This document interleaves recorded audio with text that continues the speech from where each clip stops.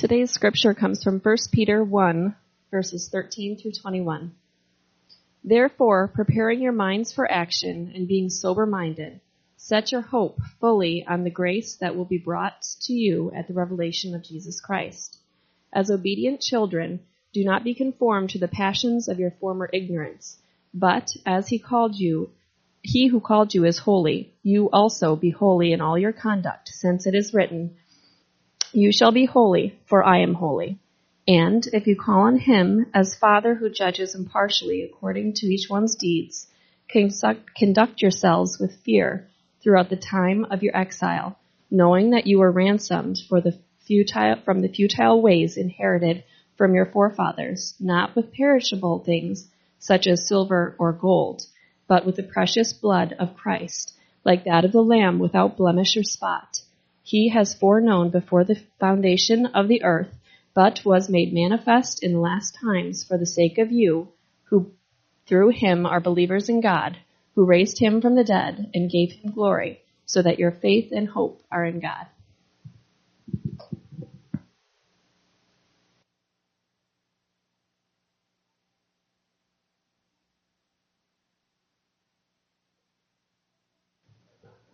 Some weeks we come up here and we hope to have something good to say, right? As you would hope as well. This week, it is our endeavor. In this one sermon, I wish we could just make a series out of these verses, but we can't, so we won't. I want to fundamentally change the way you view the Christian life. This is no small task. But we're going to try to do it in one sermon. Fundamentally change the way you live your life. We better begin with prayer. Heavenly Father, we come before you.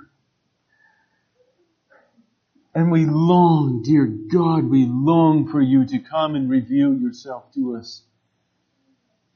Through your word, through what you have given to us through the hand of Peter, God, could you transform our lives and how we view our lives here in this world in relation to the new heavens and the new earth.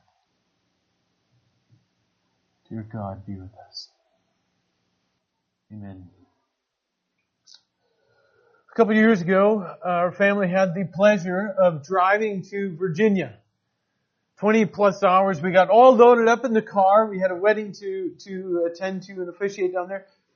And so we get all loaded up in the car and it's loaded down because you have everything for all of the kids and all of us packed in there.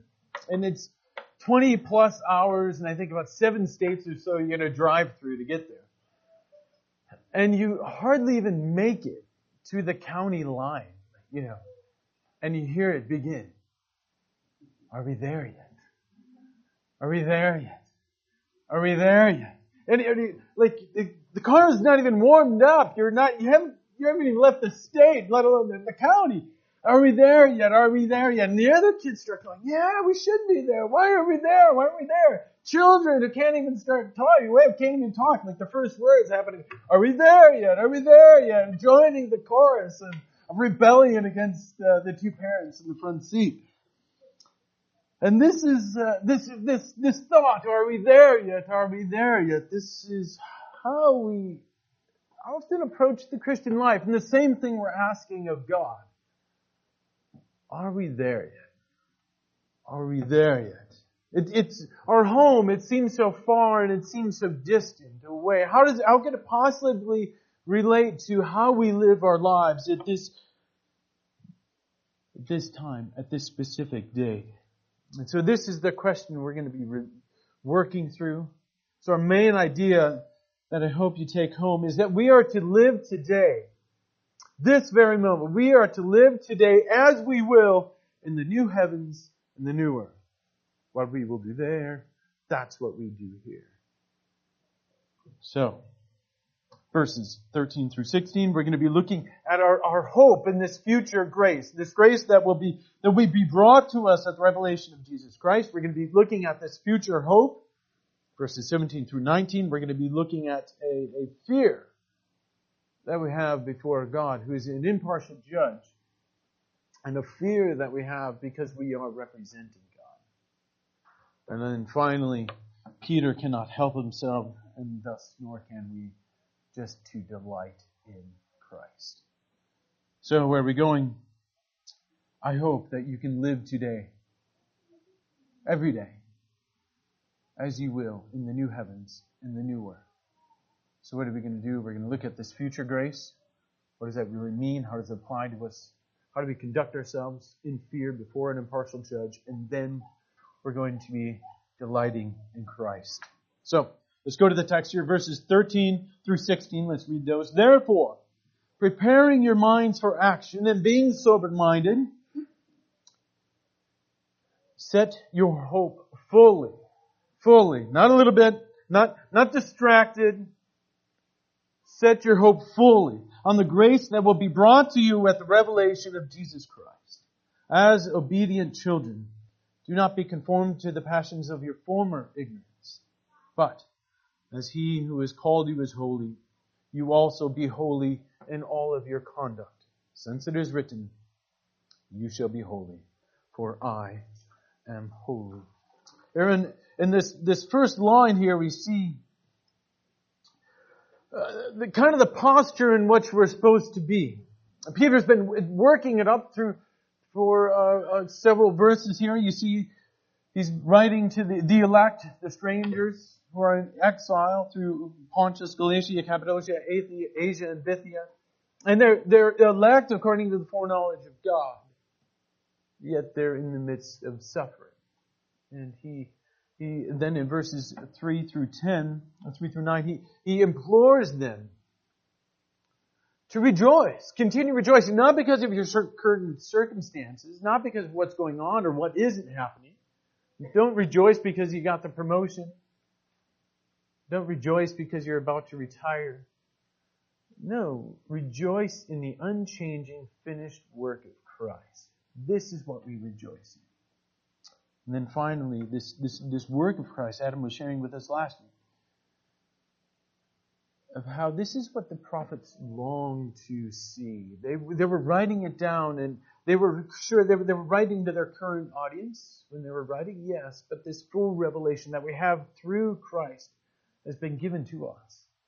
And so we live with this great responsibility. And then Peter goes on, so how should we live? Well, you see in the first line here, okay, so preparing our minds for action. That's kind of and being sober-minded. So preparing your mind for action it's girding up the loins of your mind. So if you're in that day, you're wearing a tunic, and you want to be prepared for action, you tie your tunic around your thighs, and you're ready to run. So we're ready for action. It's like a football player on his toes. He's ready, and he's ready to attack. But we're also sober-minded as well. We're not just going to haphazardly attack, but no, we're going to be contemplative, and we're going to think through things through as well. This is, if you guys remember in Matthew 25, when we're preaching through the last series of parables that Christ is delivering. He has the parables of the 10 virgins, he's saying, in this kingdom, wait, be patient, wait. And then right after that, he follows it up with a parable about the 10 talents, saying, do something, right? So we had the line, well, don't just do something, stand there. Well, don't just stand there, do something. And this is part of the Christian life, and this is what Peter's also saying. Okay, so we have our minds prepared for action, and yet we're being sober-minded. And then he gets to his main thrust here, grammatically. This is the main verb here. This is the imperative. Set your hope fully on the grace that will be brought to you at the revelation of Jesus Christ. This is telling us how we are to live in this moment. How they are to live at that time is with their eyes fully set upon the grace that will be delivered to them at the revelation of Jesus Christ. And when we hear these Christian words such as grace, we have these Christian terms. In order to communicate them well, we kind of end up reducing them down to their bare minimum. So when we think of grace, we go, okay, Unmerited love from God at Christ's expense. Okay. And then we package it in that way. But we don't go beyond it to see what's really going on. So it is this unmerited love at Christ's expense, yes, but this grace of God is also transformative as well. You see this in Romans 6. In verse 14 he says, "For sin will have no dominion over you, since you are not under the law, but under grace."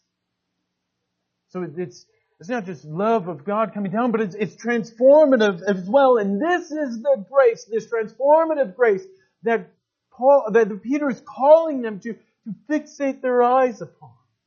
This future grace, not to diminish the current grace that we have, but this glorious future grace that will come. This is what he is inviting them into. So in our present circumstances, whatever they might be, for these Christians, they were being persecuted. Some Jewish, some Gentile. They were trying to figure out, how do we live in this world? And he's calling them, as the Spirit is calling you, to live a life not focused on the present, which is what our culture is inviting us, training you, telling you, be focused right now. Do what's immediately gratifying. Peter's telling them, no. You live with your eyes fully fixed on God. As the new heavens and the new earth come and invade this present time. So, go back to our ill-fated trip to Virginia. So imagine we finally make it to Chicago, and the kids are still with their chorus. Are we there yet? Are we there yet? Are we there yet? Are we there yet? What if we told them, not yet, but enjoy yourself. Everything you do in Virginia, everything we're going to have, all the fun we're going to have, enjoy it now. Yeah, I understand we're not there yet, but enjoy yourselves as if we were. It changes the whole perception. And that's how we often will think of our time and how we relate to eternity and how we relate to this future glory that we will have. We think it's going to be some threshold that we cross over because death. But the beauty is that the kingdom of heaven is at hand, and this future glory is coming and invading our present time. And the evidence of that is the Holy Spirit dwelling within you and living within you. And this is the life that Peter is calling them, inviting them into. So, in this present time, in the midst of this darkness, we live out light from this new heavens and new earth coming down. In the midst of our sin, we have holiness. In the midst of brokenness, we have restoration. In the midst of rebellion, we live lives of submission. That's the new heavens and the new earth coming down and invading our present time. So, as an aside, if you want to be, one of our focuses this year as a church is on evangelism. If you want to be effective in evangelism, live out this new heavens and new earth. Live that out. This will be the pleasing aroma of Christ to God that is lived out before those who are perishing and those who are not, those who will be saved. This is the pleasing aroma. So I understand. It seems abstract. I'd like to some New Age philosophy. I get that. So thankfully, Peter gives us this perfect example. He says, going on here in verse 14, as obedient children, do not be conformed to the passions of your former ignorance. Saying, you're going to be conformed to something. Don't be conformed to your former ignorance. And you see how Peter is picking up on this play between the future and then the former. He's expounding on this. So not just your future glory. Don't be conformed to the ways of your former ignorance that we inherited from our forefathers, going all the way back from Adam and Eve down to all their children. No. Putting all of that aside, we look forward to this future grace. He says, but, and this is massive contrast, verse 15. But as He who has called you is holy, you also be holy in all of your conduct. Since it is written, you shall be holy, for I am holy. So let's work through the progression again. Peter is inviting them to live a life at this present time, regardless of what's going on around them. He's calling them to live as if the new heavens and new earth have come and invaded, which is what happened with Jesus Christ. And it wasn't just Him. No, He went back to the Father, the Spirit came, and filled you guys. That's the proof that the new heavens and new earth has come down. You are the new creation. So, how do we live then? Well, we live this out of, He's calling us to be holy. So holy will oftentimes is described as like to cut or to be separate. Sorry, but it's not that. It's this concept. You take the time, look through the Hebrew text. See, it's this consecration and devotion is what it is. He's inviting us to be consecrated and devoted. So God is wholly consecrated and He's devoted. So the angels are in the throne room of God crying out, holy, holy, holy. They're not separated from Him. No. They're glorifying in His consecration and in His devotion to Himself. And so as God is, so He does. As God is, He's holy, and so He does. He acts out His holiness. And so when we, as Christians, have our new nature, when John writes about this, and he says, but we know that when He appears, we will be like Him. For we'll see Him face to face. So as God is, so He does. So as we are, we have this new nature, so will, when we go in this new heavens, new earth, and see Him face to face, we will have been entirely transformed. And we will not be God, but will replicate Him in a pure and delightful way. This is the glory of the new heavens and the new earth. And this is what is invading our time, inviting you to live out the new heavens and the new earth in the midst of this darkness, in the midst of this broken city, our broken families. This is what we're called to live out. And so when we just look at the text and we zoom in and say, you shall be holy, for I am holy. And then we just get the idea, if we don't incorporate this idea of living in this future grace, the new heavens and new earth coming down into our time, we just zoom in on, be holy. Okay, well, I'm not going to do what's wrong. I'm not going to do this, I'm not going to do that.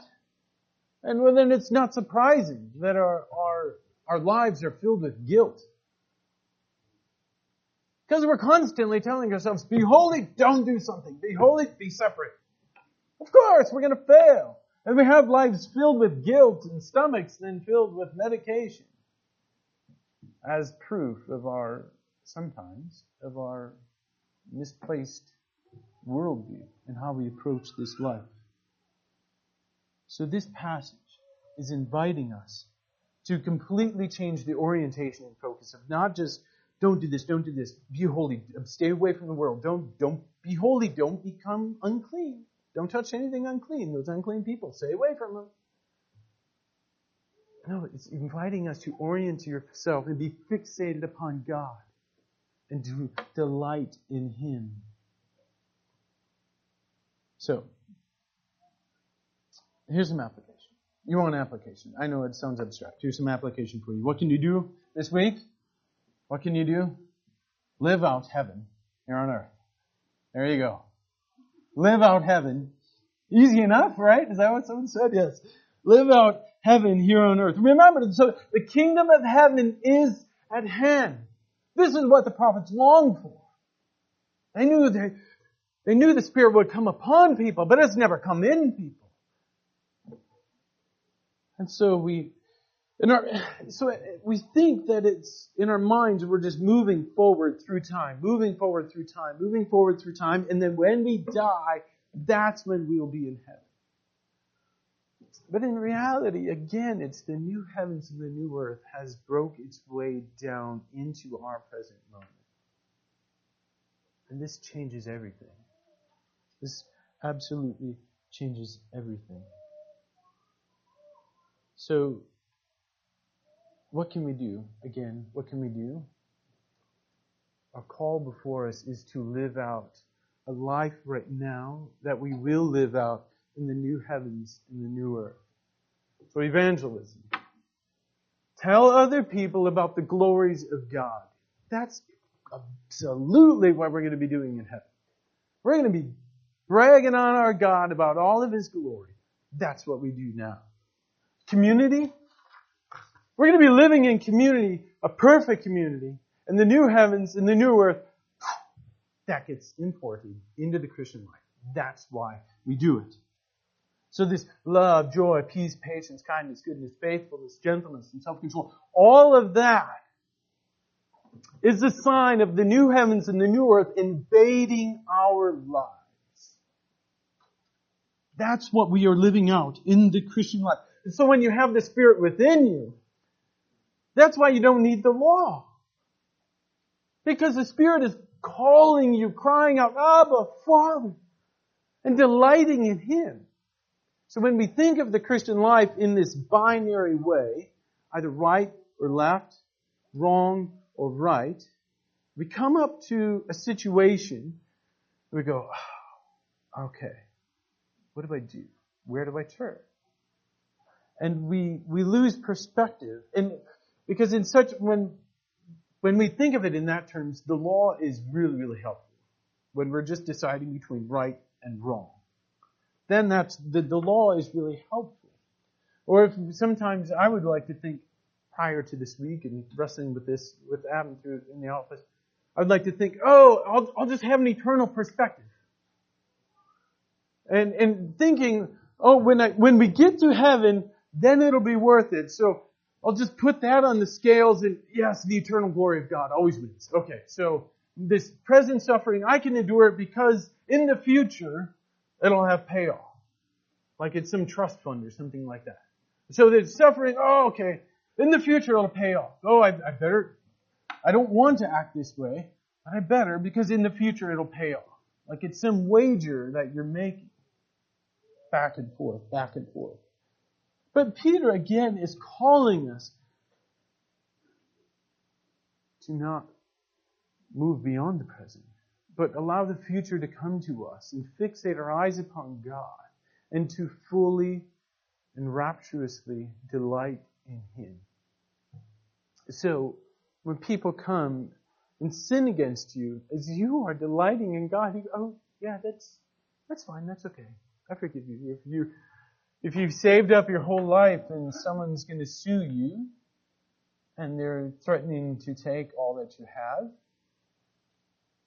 you go, oh, sure, that's okay. I want God. I want to live out because I'm not going to have it. I want God. I want to be fixated on God and to delight in Him forever. So maybe someone gossips against you. You don't turn and then go in damage control mode and try to, get some fire lines to make sure gossip doesn't spread too far. No, you go, oh, did I sin against you? Did I? Please forgive me if I have. No, maybe. Okay, well, I'm going on. And all of these things just shed away. Are you seeing the difference? I hope you're seeing the difference in this.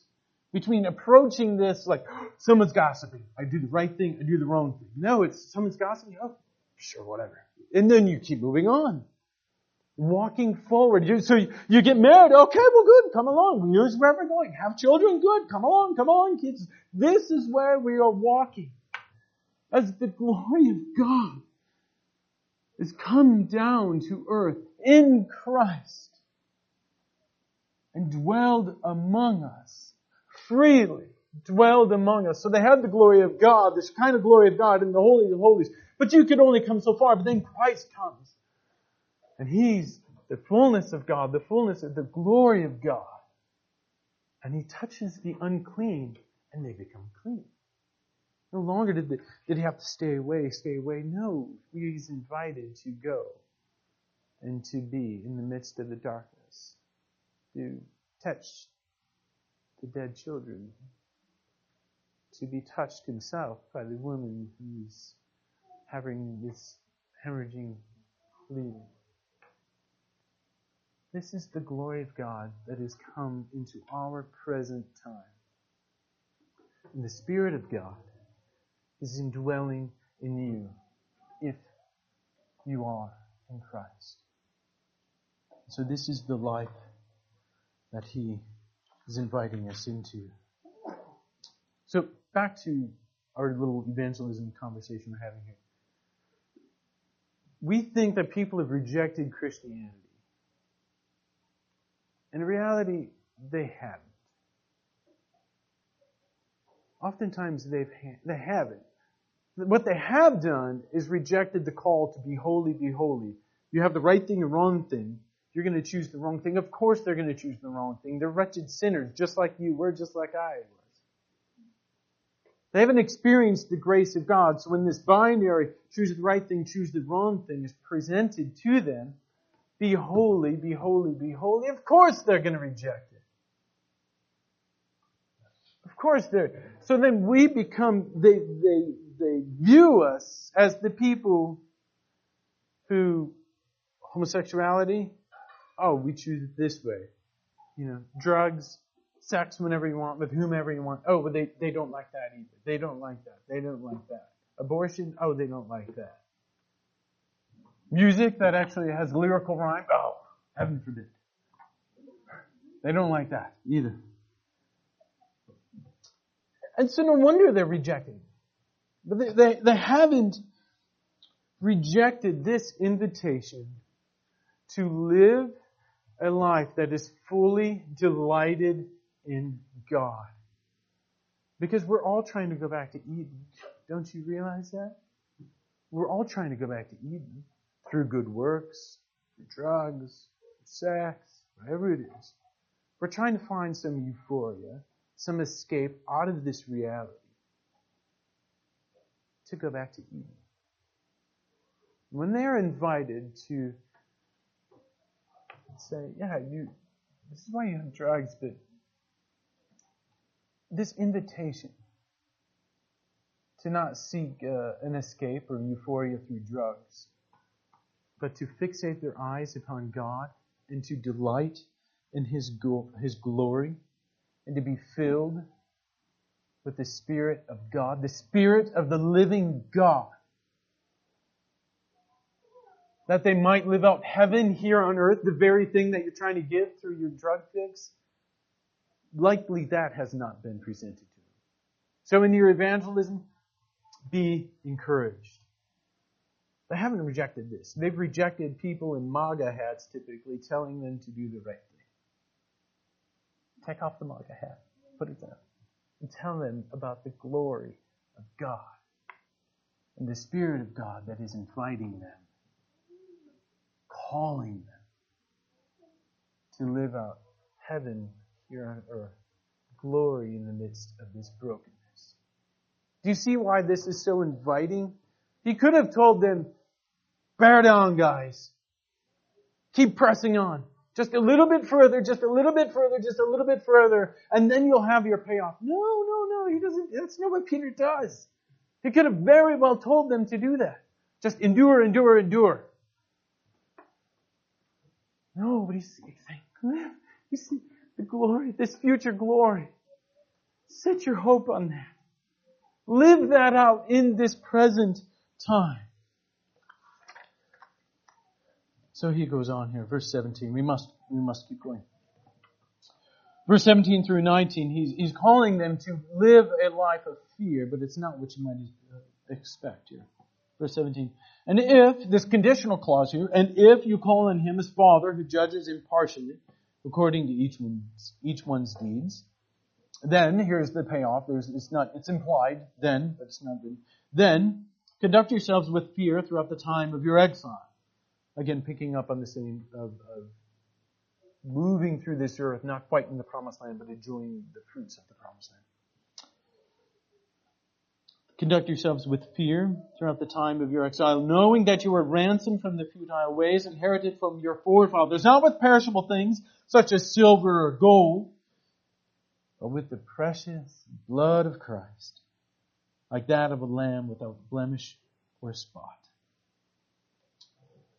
So again, we have this conditional clause. If you are a Christian, if you call on the Father, who's this impartial judge, sees all things, knows all your motivations.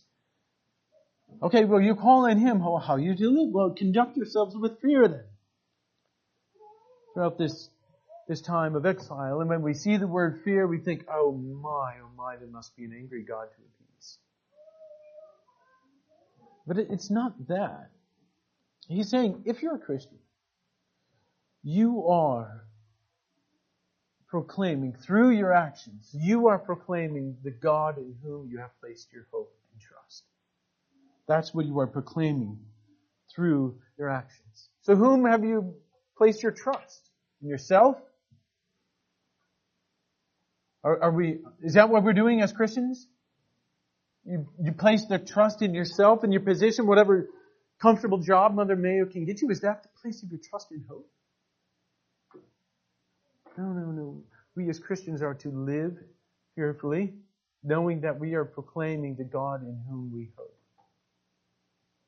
So if you're debating retirement, maybe, and you're looking at how much money you have, my God, you better repent. You've identified a major idol in your life. Rather than going, God, I'm as poor as I can be. I can't wait to get rid of this job so I might have more time to pour into my church, to mentor these young women, to help with these children who, by some miraculous miracle, are being quiet right now. That's how you live out the hope that you have. So Peter calls to them. He says, "Don't you see? You were ransomed, weren't you? You were ransomed from these former ways, so these worthless, this futile ways that was inherited from your forefathers. You're ransomed in such a way that you can never go back. Not with gold or silver like you're going to buy a slave. No, not with that, but with the enduring, precious blood of Christ. And as He who is holy, so shall we be holy, because this Christ, He is without spot or blemish." So, watch your actions. Live fearful, because you will be displaying the God of whom you worship. Adam was talking about this 2 weeks ago in Sunday school class. That we become who we worship. You read Psalm 115, that is, the psalmist is writing, addressing idolatry. And he says, those who make them, that is the idols, they become like them.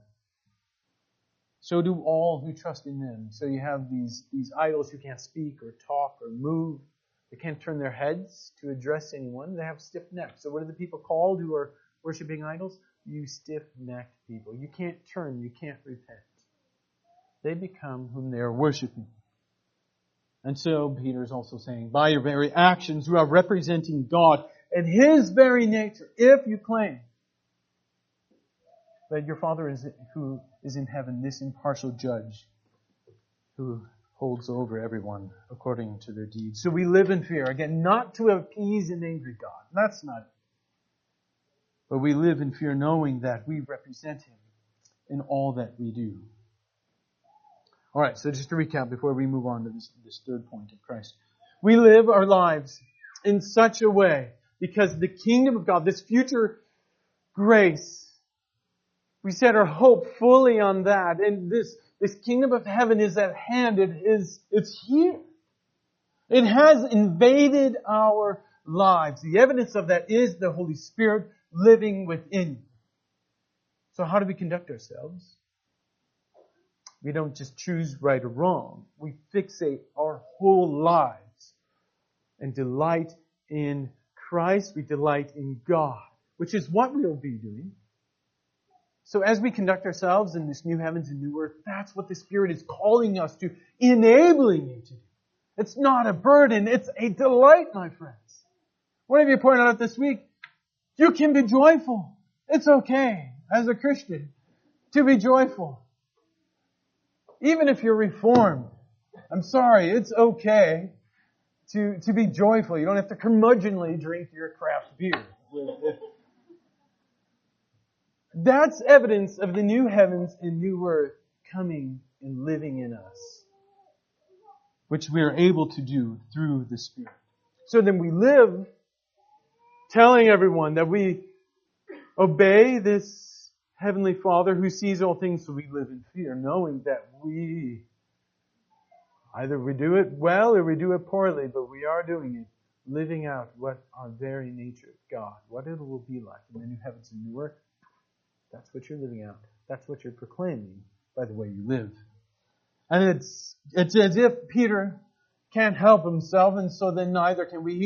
He has to go on and on about Christ. And so he talks about, okay, so we're ransomed, not with this perishable things such as gold or silver. Come on, no, none of that. But with the precious blood of Christ, like that of a lamb without spot or blemish. Okay, let me go on. He says, He was foreknown before the foundation of the world, but was made manifest in these last times for the sake of you, who, let me tell you about you, who through Him are believers in God. Through Christ we are believers in God, who raised Him, okay, God raised Him, Christ, from the dead and gave Him glory, so that your faith and hope are in God. And I hope you see how Christ is integral to everything that's going on here. It flows out of Him and it flows to Him, just as it flows out of God and then to God as well. We see here that Christ is eternal. And that is, He was foreknown before the foundation of the world. He is the eternal Son of God, eternally begotten of the Father, God of God, light from light, true God from true God, begotten, not made, being of one substance with the Father. He was foreknown before the foundation of the world, and the one through whom the world was actually made. But this eternal God is another picture. This eternal God, the new heavens and new earth, has come among us. He's been manifest in these last days. Remember, the new heavens and new earth come and living among us. This is what's happening in Christ.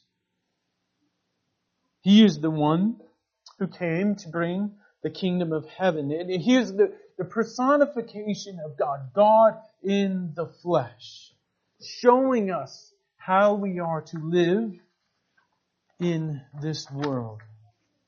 And so He's come to redeem us with His own blood, not with gold or silver that just perishes away, though we treasure it as much as can be. Sorry guys, it's going to perish. This is the very Christ that John is seeing in Revelation when we are finally in the new heavens, in the new earth. And this is what John writes in Revelation 4. Then I looked and I heard around the throne and the living creatures and the elders the voice of many angels, numbering myriads of myriads and thousands, saying with a loud voice, worthy is the Lamb who was slain to receive power and wealth and wisdom and might and honor and glory and blessing. And I heard every creature in heaven and earth and under the earth and the sea and all that is in them. This will be you, saying and singing out to Him who sits on the throne, God, and to the Lamb, be blessing and honor and glory and might forever and ever. This will be our song and our joy and our glory, throughout all of eternity. This will be your song as you delight in God. What the Spirit is inviting you to do is to live that out today. Let's pray. Heavenly Father, we often have our minds so many places. I pray that you would allow us to fixate our eyes and our hope and our joy upon you and your glory, God. Let us delight in this future grace, this moment when we will see you face to face, God, and we will be transformed to be fully like you. But God, until that day, let us enjoy this new heavens and the new earth, proclaiming your glory. Let us enjoy it in the midst of this darkness, in the midst of our suffering and our trials, God. Let us not just try to do the right thing and work, God. Let us delight in you. Amen.